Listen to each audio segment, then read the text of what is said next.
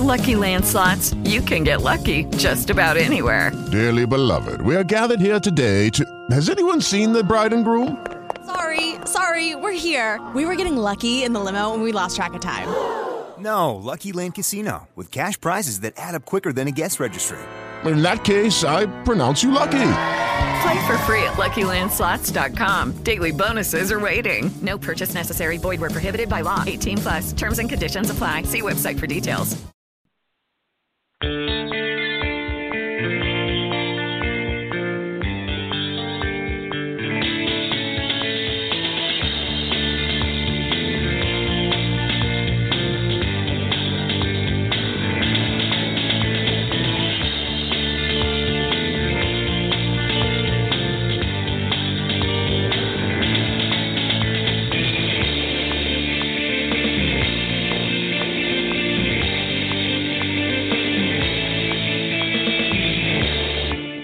Welcome, everyone, to Authors on the Air. I'm your host, Pam Stack.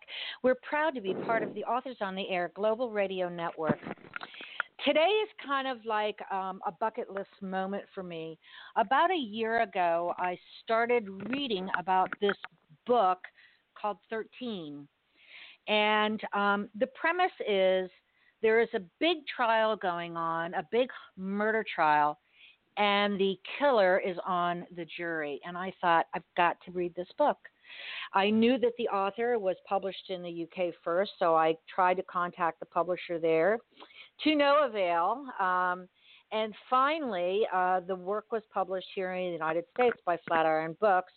And I called the publicist and I said, I absolutely must have a copy of this book, and I must please have an interview with the author. Well, that author, Steve Cavanagh, is with me today. He happens to be on tour in the United States. 13 just released yesterday. I'm thrilled to have international best-selling and highly awarded author Steve Cavanagh with me today. Hi, Steve. Welcome to Authors on the Air.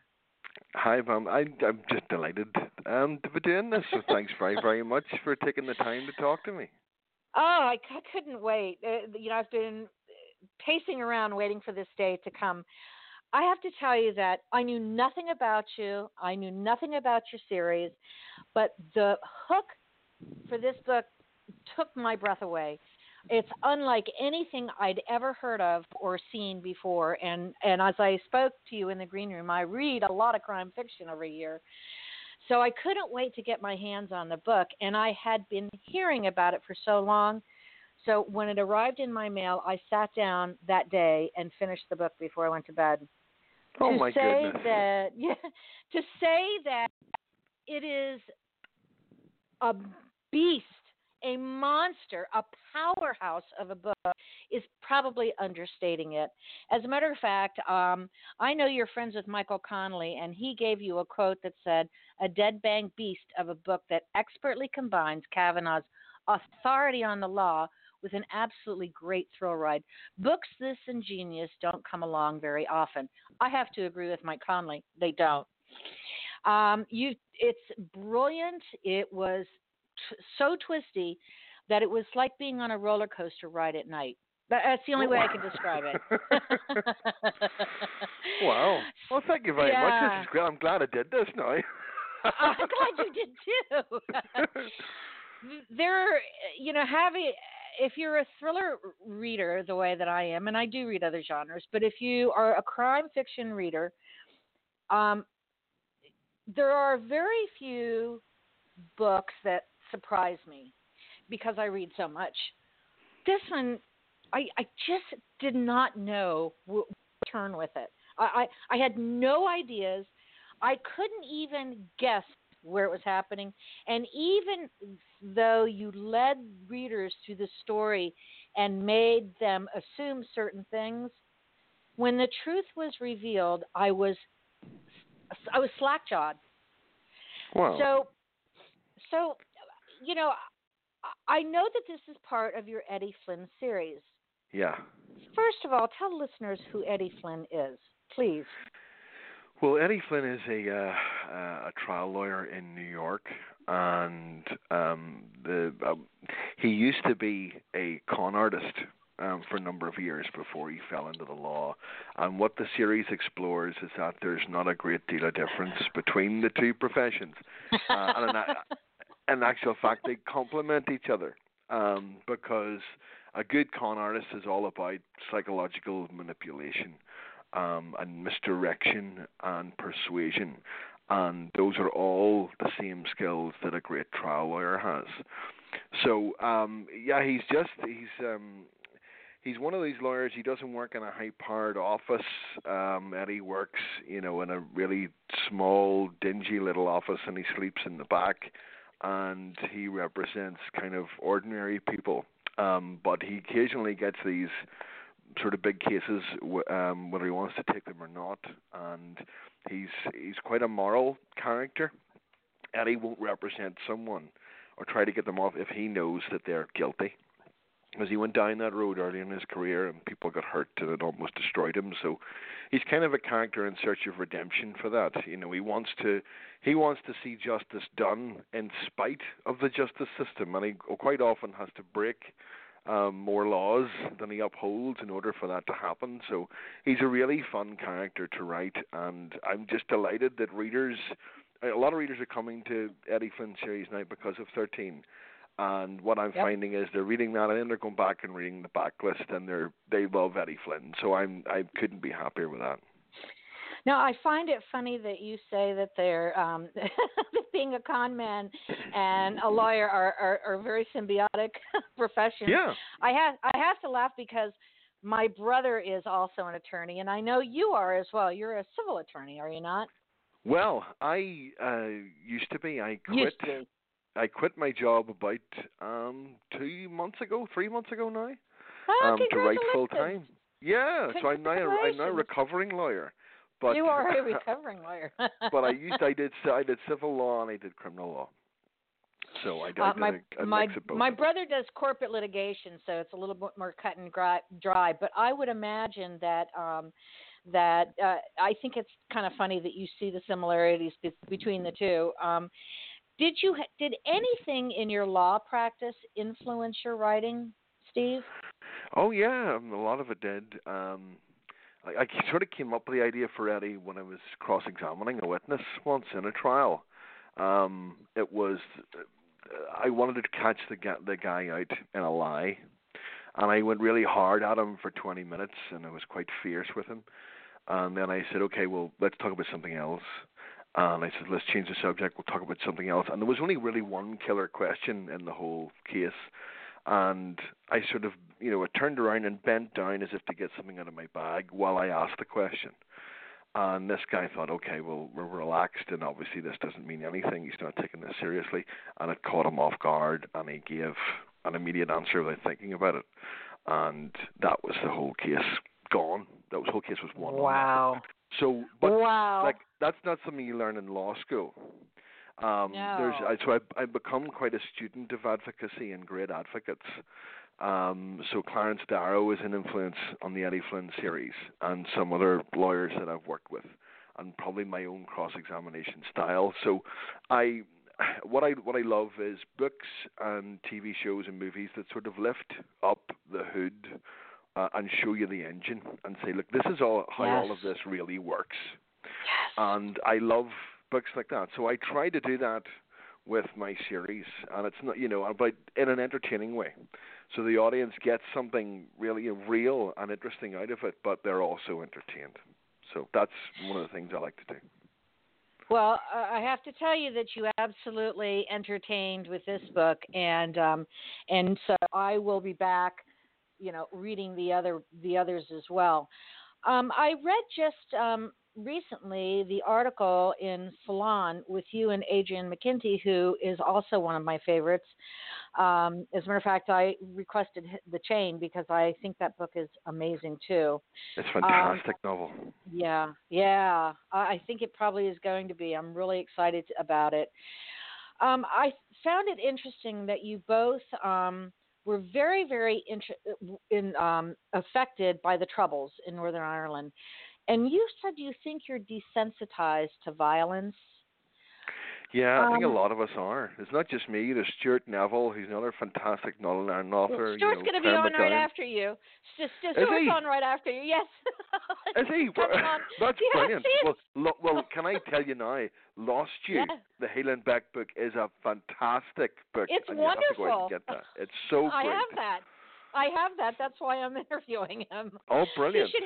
You should great. hang around and call back in at on the hour. That's when he'll I be could on call the line back in with and me. heckle him. You can. I will absolutely put you on with him. Yes. No, I'll let him alone. But we're all good friends. Come on. Yes, I know you are. You have this wonderful group of writers who you have such an insight into a world that none of us has ever had to live through. You went through a civil war and a modern day civil war, and things are still not really resolved. They're quiet, but not resolved. Is that true? They're quiet, but they could bubble up, especially with the current political situation. But the thing is, you don't really. It's only when you look back at it now that you realize how crazy it all was. Really, you don't really deal with it so much or understand a lot of it when you're there. Or certainly, I didn't when I was younger. To me, that was just the way things were. I didn't know anything any different. And when looking back in hindsight now, you think, my God, how did we all remain sane going through all of that? But yes, I think I think Northern Ireland people are desensitized to violence. There was an ad campaign run by the government, and it was about for drivers to slow down. It was an anti-speeding advertising campaign on the TV, and they had all these psychologists and stuff who were testing the advertisement, and they wanted viewers to watch the ad and go, "Oh my goodness, that's awful." But no more. They didn't want to traumatize anyone, but they wanted that kind of reaction. And they tested the ad all across the UK before they ran it, and everyone was like, oh, yeah, they all had that reaction. Until they took it to Belfast. And their first I knew the guy who ran the ad. I talked to him at a conference, and they showed it to an elderly couple from Northern Ireland, and there was no reaction. The wife just turned around to the husband and went, oh, bless, isn't that awful? But she wasn't affected by it at all. Sure, so, because she sees so much violence. And everything, because we are desensitized to a large extent. And you think that I may have misread this. Do you think 13 is a violent book? I don't think so. It deals with a serial killer. Right. But there's nothing very graphic on the page, I don't think. Okay. No, there isn't. There's a lot of it left kind of to the reader's imagination, and there's certainly nothing gory, I would say, in it, or overly gory. Well, that's true. That's true. There is no gore. Yeah, there's no gore. Except for when he breaks his own nose, and that kind of I was hanging on for dear life. When he did that, Yes, well, that I think that's fine. I'm very much against having long violent scenes where a man is attacking a woman, and those scenes don't appear in any of my novels. No, this is true. Whereas if it's a character, and in this case the serial killer Joshua Kane, who is doing violence on his own body, I think that feeds into character. So it's not there just for shock value. This tells the reader a lot about this character very early on, and what he's prepared to do, and who he is. It does. And not only that, the layers that you peel away from him and why he's able to do that, not only psychologically, but medically why he can do that. It was fascinating to me. Is this a condition that you knew about, or did you research this? Had you heard about it someplace else? I had heard about it someplace, and then I looked into it in more detail. But it seems to be there's a lot of people in a certain part of Norway that have it, and this is a part of the country which is cut off from civilization for large parts of the year because of the weather. So it's a very small community and a very small gene pool. And there's this genetic condition called congenital analgesia, where someone is born and they cannot feel pain. The pain receptors in their brain just don't work. So they have no idea what pain is. And it's usually it's found when a kid, falls over or falls out of a train, breaks his arm or breaks his leg, and it is not in pain at all. and it's just kind of confused as to what's happening, and then it's diagnosed after that. So it's not it is a highly unusual condition, but there are lots of people who have it. It's a very unusual. It's the first time I've ever encountered that used in a book, and used so bloody effectively that it just explains so many things, and particularly as you reach the story arc and all, it was brilliantly done. I know that you're touring in Texas, so tell me what your reception has been like. Well, I did my first event last night at Murder by the Book, which is one of my very favorite bookstores. I love it. McKenna and John have been great and have always looked after me. So I had a great time. Everyone was very receptive. We had a few laughs, told a few stories, signed a few books. So and then we had some barbecue afterwards. So it was all great. It was really good. You had the all-American experience then in Texas, right? I did, yeah. I did, and the barbecue was like half a pig's face. So make sure and bring that up with Stuart Neville, because he's had a bad experience with pigs' faces, and he'll be delighted to tell you all about it. Well, I'm going to have you call in. You're going to call at I know. I'm not going to do an interview. You can tell him. I'll put you in the green room with him, and you can kind of just bust his chops, and then we'll go from there. I won't tell him you've mentioned that to me, okay? No, you can surprise him with it. Do you enjoy going on tour and meeting not only readers, but going to the bookstores that are selling your books? I love it. I think bookstore owners and readers are just wonderful people, and I've never had a bad experience. It's all been wonderful, and everyone's pleased to see you, and it's great, So I love it. The only thing is, I have a young family, so I do miss them a lot. So it can be tough sometimes, particularly on a lengthy tour like this. But authors used to go on tour for like a month or 2 months. But, yes, they did. But about 2 weeks is as much as I can do, I think, and be away from them. So, but I know I really love it. I hugely enjoy it. That's funny. I would imagine being away from family is tough. For me, being away from my cats is tough. So I understand. Oh, yeah. You have some really traditional favorite crime fiction writers. Yeah. Let's talk about them. Okay. There's probably 3 writers that sort of got me writing. My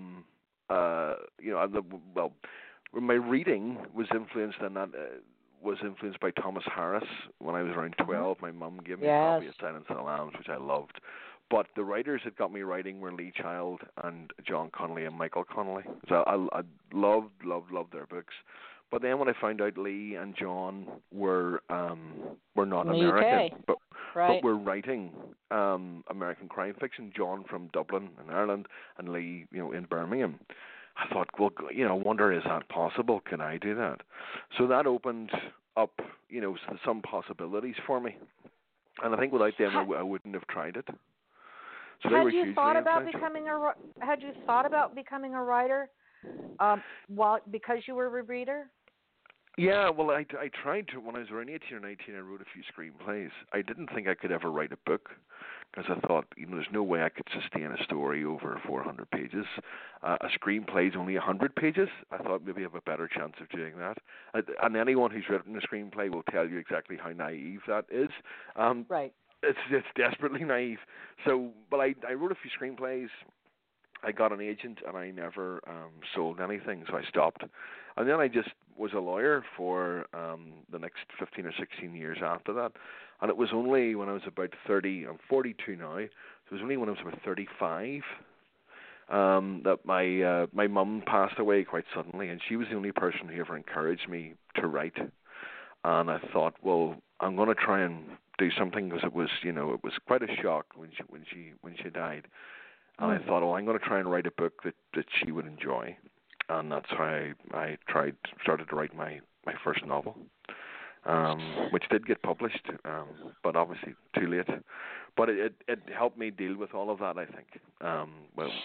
So something good came out of that. It's interesting to me that being a lawyer and being a screenwriter or a scriptwriter both require an economy of words. Because you've got, when you're writing a screenplay, the background is really of no consequence. It is dialogue and action, physical action and emotion that are driving your story. And in writing legal briefs, you don't need to know the background again. There is some background necessary, but you have to be pretty succinct when you're writing a legal brief and when you're presenting a case. Yeah. It seems to me really good prep to write a novel, to remember how many words you're using and to make sure there's always forward action in your book. Now in 13, and I'm assuming the other Eddie Flynns are just like this because you've won so many awards for them, it does not stop. There is no break in the action, whether it's the thoughts and the deeds of an individual or two people on a page or three people or four, however many there are. There's a constant forward motion, and it's not so much that I had to stop and take a breath as I didn't want to stop and take a breath. So perhaps your attempt at screenwriting and your years at lawyering really helped you to be a very successful writer. I think so. I mean, I think if you're a lawyer, you have to learn how to tell stories. Because I think that's what the job is about. You know, your client has a story. Your opponents will have a story, and whoever tells the best story wins. So I think that does help. Although sometimes lawyers get dragged into writing legal speak, and there are some lawyers that have sent me letters and briefs, and I've had to phone them up and said, "What on earth have you written here? I have no clue what the hell this is." It was all heretofore, and I plead, and it's all form. It's all total bullshit. So if you can wade past the layers of crap with a lawyer, you will get down to a good storyteller, and the best lawyers are, I think. I think so too. Let's talk a little bit about. You have two new books coming to the United States next year. Are they both standalone, or will this be the beginning of a new series, or standalone and another Eddie? What's happening? It will be a standalone and another Eddie Flynn. So the book that's out, I think, around sort of February, March, is a standalone novel called Twisted. And this came about because an author that is hugely influencing me at the moment is Patricia Highsmith, which I came to late. Sarah Hillary, the English crime writer. She recommended that I try Highsmith, and I'd seen some of the films, but I'd never read her. And oh my God, she just opened my eyes to something incredible, which I was totally missing. And I'm working my way through Highsmith's complete record. I love her books. And there were all these books out at the time about psychological thrillers with gripping psychological thrillers with a killer twist that you'll never see coming. Yes. And I love twists. So I wanted to write a book about twists. So the novel is called Twisted, and it's about a best-selling crime writer called J.T. LeBeau, who has sold 75 million copies of his novels across the world. Oh, my goodness. And no one knows who he is. No one's seen him. No one's met him. No one's any idea what he looks like. They know it's a man, and that's it. And part of the frenzy which feeds his novels is, why is this person so secretive? Why does no one knows who he is? Why does he hide from the limelight? And there are various conspiracy theories about who he really is. And the story centers on a lady called Maria Cooper, who is in a new marriage that hasn't gone very well with her husband Paul. She's in quite an isolated place called Port Lonely, and she has started having an affair with another man. And then she finds in her husband's desk drawer a bank statement in the name of J.T. LeBeau with $20 million in the account. Oh. And then we're off to the races. Now, the book, it'll have my name on the cover. I will say Twisted by Steve Cavanagh. The hook is murder was just the first twist, and the first twist happens before the book starts. So the first twist is when you turn over the title page, when you open the novel, there's a fake title page. So it says "Twisted" by J.T. LeBeau, and then there's a note from J.T. LeBeau. So the entire novel is written as if you're reading a J.T. LeBeau thriller. Oh my gosh! So it's a book about an unreliable narrator written by an unreliable narrator. I love that, because in Amazon it says "Twisted." Don't let murder get in the way of a good story. So, that's right. That's the UK tagline. The American one's going to be different, because we're leaning into the more that because this every really good twist that I can think of is in this book. So I had a real blast writing it. I just purchased the Kindle edition, so I can't wait for the American. I'm like buying all your books right now. Oh, God bless you. And then after that, the new Eddie Flynn is called 50/50. And that starts with a 911 call from a lady called Alexandra Avellino. She calls 911 and says, "Oh my God, I've just found my father in his bedroom. He's been murdered. My sister did it. I think she's still in the house and she has a knife. I've locked myself in the bathroom. Please get here quick." And then there's another 911 call. "My name is Sophia Avellino. I've just found my father murdered. My sister's killed him. I think she's still here and she's got a knife. I'm running out of the house. Get here quick." Holy moly. Both sisters are arrested for the father's murder, and both are put on trial at the same time on the same jury. So the prosecution are saying one or both of these women killed Frank Avellino, who's the former mayor of New York, and the jury has to decide which. Eddie's representing one sister, and there's a new character called Kate Brooks, who's representing the other sister, and she's a lot of fun to write. And she's gone through her own problems with her job and harassment from her boss. So she's a new character coming to the series, and she's very exciting. So there's 3 points of view in the book. There's Eddie, there's Kate, and the third point of view is simply known as she. And it's one of the sisters who did kill the father, who did plan to be arrested with her sister and put on trial. But you don't know which sister it is.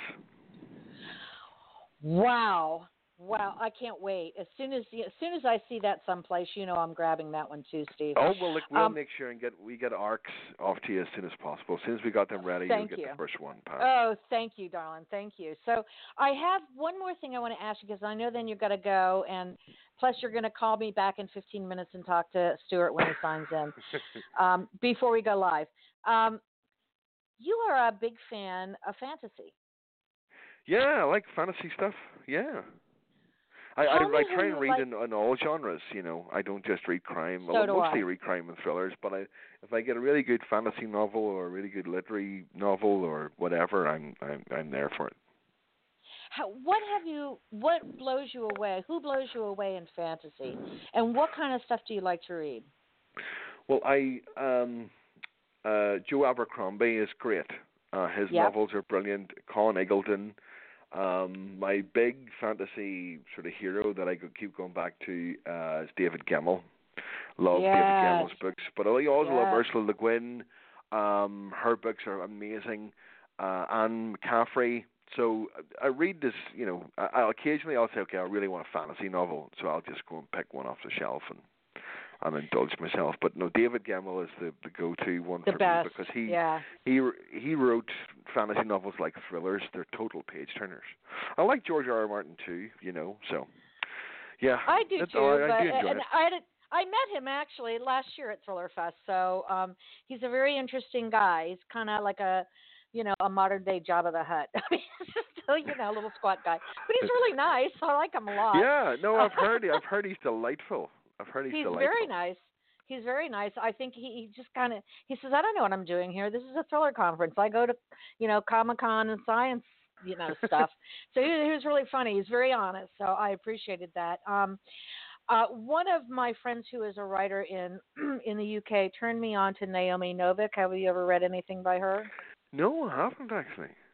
Okay, so she does Naomi Novik. She's a Hugo and Nebula Award winner. And then also Lee Verdugo, who wrote a book called Six of Crows. And then the next part of that was Crooked Kingdom.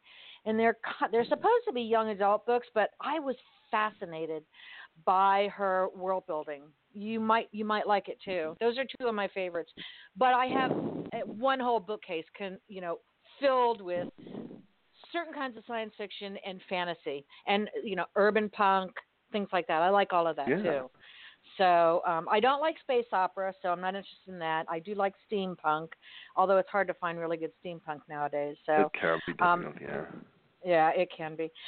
Stuart, Stephen, I am so glad that you and I talked. I'm thinking Stuart's coming up soon. I should just keep you here on the line with me, but I want to give you a break, let you get some coffee or tea and get ready for your event. This is Steve Cavanagh. The book is 13. It is available now in brick and mortar and online stores.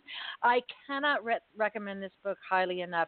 It will be my submission to the network's Book of the Year Awards. I will be honest and say that right now. It is by far one of the best books I've read in years. So, wow. And I read a lot of books. So I read, 400 to 500 books a year, and it was magnificent. I can't wait to meet you in London. I hope that you have a great rest of your tour, Steve. Is there anyone you want to give a shout out to? I'll give a shout out to my wife, Tracy, who's at home with the kids, with Noah and Chloe. So I hope they're doing okay. Noah and Chloe. Oh, how wonderful. I'm so glad you were here. Do you promise to come back? Absolutely. Yeah, anytime you like. I would love to see you come back. It's been a blast. It's been a blast. And I'm going to go ahead and get Stuart Neville on the line. And if you want to call in. In the next 5 minutes, we should be on the line, okay? Okay, that's good. I think I'll let Stuart go on his own, but I want to listen to that interview to see what he makes. See if you're going to ambush him. If I can troll him from afar, that's good enough for me. Well, if you look on my page where I put your show up, right above yours, he'll be the next one on there, and you'll see the link. Okay. Fantastic. That's brilliant, Pam. Thank you so much. Steve Cavanagh, thank you so much. I have so enjoyed speaking to you, and have fun on your book tour. I will do. Thank you. All the best now. You're welcome. Bye-bye. Thanks. And bye-bye. Thank you, listeners and readers, for being with me, and thank you, Mom and Dad. I'll see you later.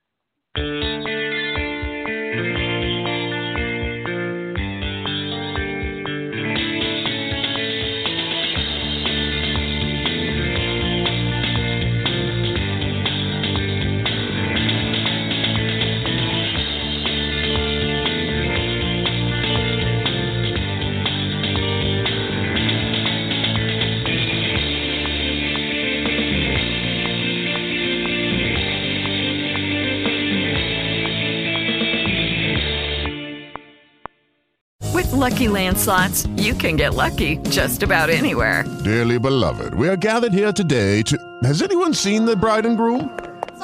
Sorry, we're here. We were getting lucky in the limo and we lost track of time. No, Lucky Land Casino, with cash prizes that add up quicker than a guest registry. In that case, I pronounce you lucky. Play for free at LuckyLandSlots.com. Daily bonuses are waiting. No purchase necessary. Void where prohibited by law. 18+. Terms and conditions apply. See website for details.